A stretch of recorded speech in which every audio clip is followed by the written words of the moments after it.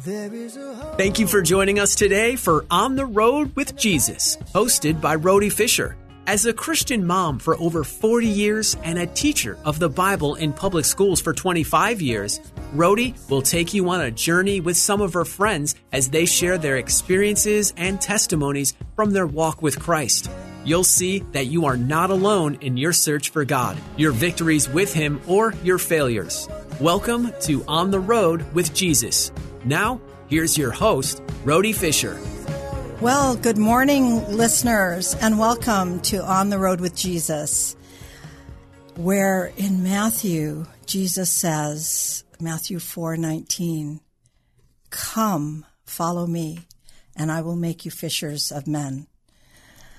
I'm your host, Rhode Fisher, coming to you live from Hope Radio here in Corona, California.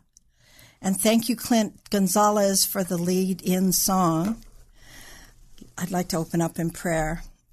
So thank you, Lord, for you saving us. Lord, thank you. We praise you, Lord. Thank you for loving us so much. Thank you for blessing us. Thank you for being here today, Lord. Father, I do ask that you would allow the words of my mouth and the meditation of my heart to be pleasing to you. Father, I pray that your Holy Spirit will fill me, Lord, and give me words to speak. Father, you say the steps of a righteous man are ordered by you, so order my steps, my thoughts, my words. In Jesus' name, amen. Wow, thank you so much for joining us. Today, I'd like to talk about this journey that I'm on with Jesus, and thus on the road with Jesus. When I was talking to the Lord about this show, I had envisioned me walking down this road with my hand tight with Jesus, or walking down a path, or driving a car, or on a plane, or somewhere going somewhere with Jesus. And, the road is always not straight, or, it could be uphill or downhill. And so whatever comes our way, whatever happens, we would be happy to know that Jesus is right there with us, right? But sometimes it's scary. But along the road with Jesus, Mark and I, being in ministry, had made acquaintances, become friends. Some of the people that we've met along the road with Jesus have been really good friends. So I said to the Lord, would you want me to have a guest on this show, or am I going to talk for an hour every show? And he said, sometimes I'd like for you to have a guest. And again, it was just that still small voice that I heard saying that to me. So I talked to Mark about it, and he thought it was a good idea. And I called 21 of our friends in ministry, and some are not in ministry, but they have a really pertinent testimony. And so I called these 21 people, and I said to Mark, Mark, if 5 people say yes to coming on the show, I would be ecstatic. And that way I would have one person on the show, one person a month, and I could speak the other 3 weeks. And so I said, and 5 is a really good number because, in the Jewish scholars, the Jewish people believe that 5 is the number of grace. And I thought God's grace on this show would be so great with 5 people. So I gather up the names, and I have 21 people, and I start calling them. And believe it or not, 5 people said yes right away. So here I was. I fulfilled my, number that I was looking for. But I had a whole list of names to go through. And so I continued to call until I got to the 21st name. And would you believe everyone said yes, except for one person? And that one person said, Rhode, I'm not saying no. I'm just saying I don't know how I can fit you in. My schedule is so busy from now until November. I'm not even sure if I can entertain the idea. But give me some time to think about it, and I'll let you know. So far, I haven't heard from her, but we'll see. But in the meanwhile, as God would have it, I get this call from someone that I hadn't called. And I hadn't called him because he lives in Nepal. And why would I call him? Because he lives so far away. And he calls and he says, calls me right on my phone, like, not on writing on Facebook or something. But anyway, he calls me and he says, Rhode, I saw your show and I would love to be on it. So I turned to Sean like 2 weeks after I started here, and I said, Sean, somebody is asking me to do this show from Nepal. Can we do that? And he graciously says, let me see what we can do. Well, we're going to have him on in a couple of weeks. We had to rearrange a whole bunch of stuff, but I'm really praising the Lord for that. But I say all that, and I'm super excited that and honored that people even said yes. I would have been happy with, like I said, 5. But so today I thought it's just going to be you and me and Jesus. And so here we go. And next week I'll have a guest speaker, and maybe for 2 weeks, and then I'll be on again just by myself. But today, let's open up our word to Zechariah 9, 11, and 12. And I'm going to be reading out of the NIV. And so bear with me, people that are King James or New King James only people. But we're going to go to Zechariah 9, 11, and 12. And it says here, as for you, because of the blood of my covenant with you, I will free your prisoners from the waterless pit. Doesn't sound really good, right? Return to your fortress, O prisoners of hope. Even now I announce that I will restore twice as much to you. So, wow, that's an interesting verse, right? Interesting 2 verses. But I do want to say a couple of things about this. Zechariah is the writer of this book, although there are some scholars that think that verses 9 through 14 were possibly written by someone else because the style of writing is a little bit different. But I'm just going to go with Zechariah. And also, I thought it was interesting. He is a prophet. They call him one of the 12 minor prophets, but thus he is a prophet.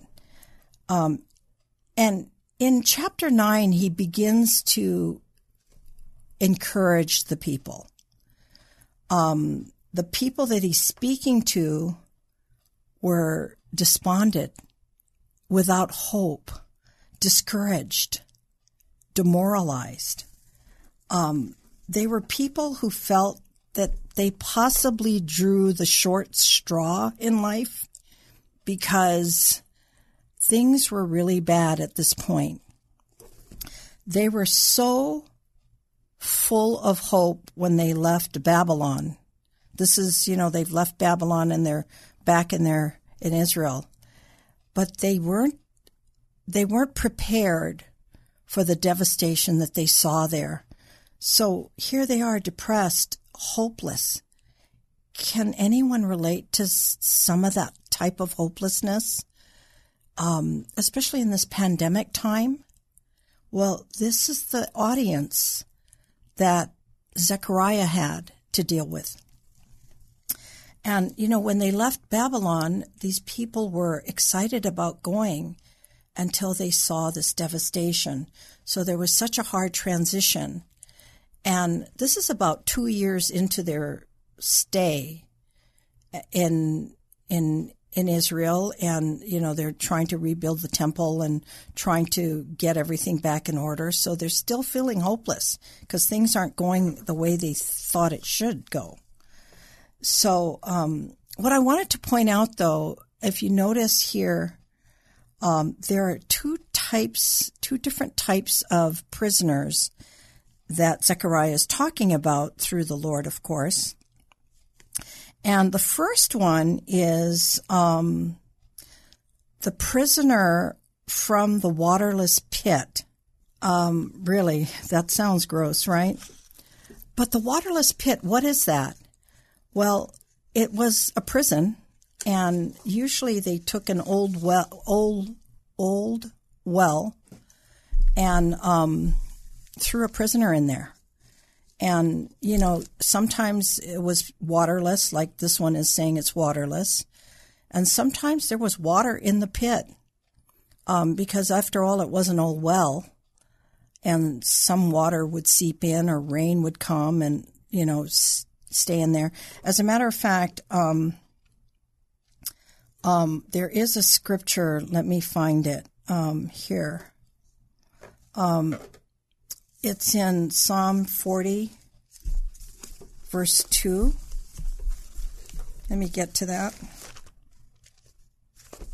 Yeah, Psalm 42.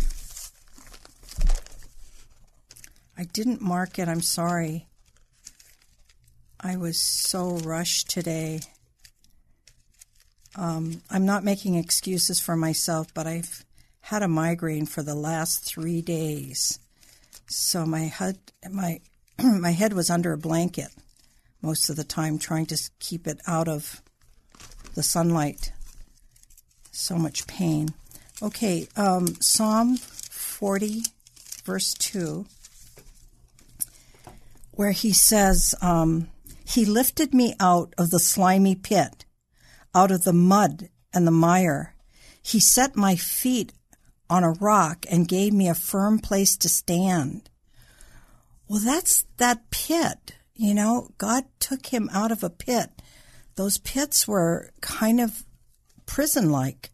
They were tossed in there. They put a rock over the top to stop them from crawling out of this pit.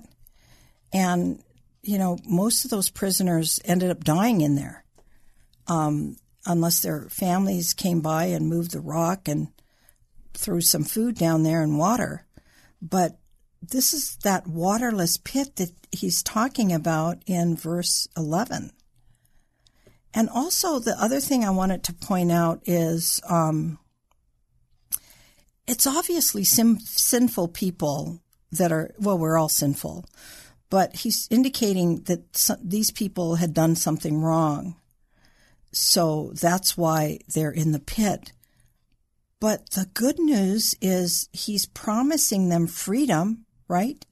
Because he's saying, I will free your prisoners from the waterless pit. And before that, he says, it's because of my blood covenant with you. Well, what blood covenant is that? Well, it's the blood covenant of that Mosaic covenant with them. So he's going to free them. And if they follow the Lord, then they will have the Lord on their side too, like the prisoners in the number 2 example, which he says here in verse 12, return to your fortress, O prisoners of hope. Now, doesn't that sound good? Even now I announce that I will restore twice as much to you. So the second example here is prisoners of hope. And these people really needed that kind of hope. And I love the example of being called a prisoner of hope. I mean, these people were chained to their hope. They were connected. They were not going to move from it because they were imprisoned by this hope that God was going to give them. That's a lot of hope. And that's the kind of hope God needed to give these guys who were so distressed and despondent. You know, I talked to a friend one time and I said, listen, I've been trying to call you. What's going on? And this friend said to me, I've been just so despondent I couldn't talk to anybody. Sometimes people just lose hope. Well, Zechariah is instilling hope in these people. He's saying, look, do not be discouraged. Prisoners of hope. God is giving you hope. I'm going to encourage you here. I love the fact that it says here, he's also going to give a little promise here with the prisoners of hope. And he says he's going to give them twice as much as they had. So, wow, he's not only going to, give them hope, but he's going to give them pressed down, shaken together, and runneth over kind of hope, like in Luke 6:38. Good measure, shaken together, and runneth over. That's a lot of giving. The other thing that I like is that scripture that says, I will restore what to you the years the locust hath eaten. And that's in Joel 2:25. And he's going to restore this to them. He says right here, for troubles without, no, he says, I'm sorry, I'm reading something else. He says right here, even now I announce that I will restore twice as much to you. So what a blessing, right? That he's going to give, pressed down, shaken together, runneth over, twice as much. I always find that when God replaces something, it's always better. So they're going to get better. I do want to segue a little bit here and taking you on another journey with me. About 6 to 8 weeks ago, Mark and I were talking, for those of you that don't know me, Mark is my husband, and we're talking about possibly making a quick trip to Florida. And, he said, I haven't seen my sister and her family and her husband in a while, and her husband just turned 90 last year. I wish I could have been there. Why don't we surprise them and just go? And I said, well, he says, yeah, of course we're going to pray. And so we prayed about it. And I said, we really should let them know because they travel too. Maybe they won't be there. And there's a lot of things that we need to pray about to get all the way to Florida in this pandemic time, right? So, the first thing we prayed about is, of course, our safety, that the plane would take off and land perfectly and not, crash. And we also thought that we wanted to pray for something that was within our budget. And I remember the first time we started looking at fares, believe it or not, it was $1,600 round trip to Florida, a direct flight. That was our third thing that we wanted to pray about, was we wanted a direct flight. We didn't want to be laid over at the airport for 2, 3, 4, 5 hours. Some of the flights were up to like 13 hours you'd be in the airport. We didn't want that, and we needed it to be a quick trip. So we were saying to the Lord, okay, if this is really you, we need it to be a trip with no layovers. We also, of course, as I said earlier, we needed to check with his family. So we call his sister up, and Georgia and Walker get on the phone together and they say, yes, we'd love to have you. Come over. So God answered, one of our prayers very quickly. And the timing was an issue also because, I have this little show that I'm doing and, we're going to fly across country and need to go and come back and give plenty of time for me to do the next show. And so we really needed all of the flights that we looked at to meet our standards as well as, their standards. We didn't want to be arriving in the middle of the night for them.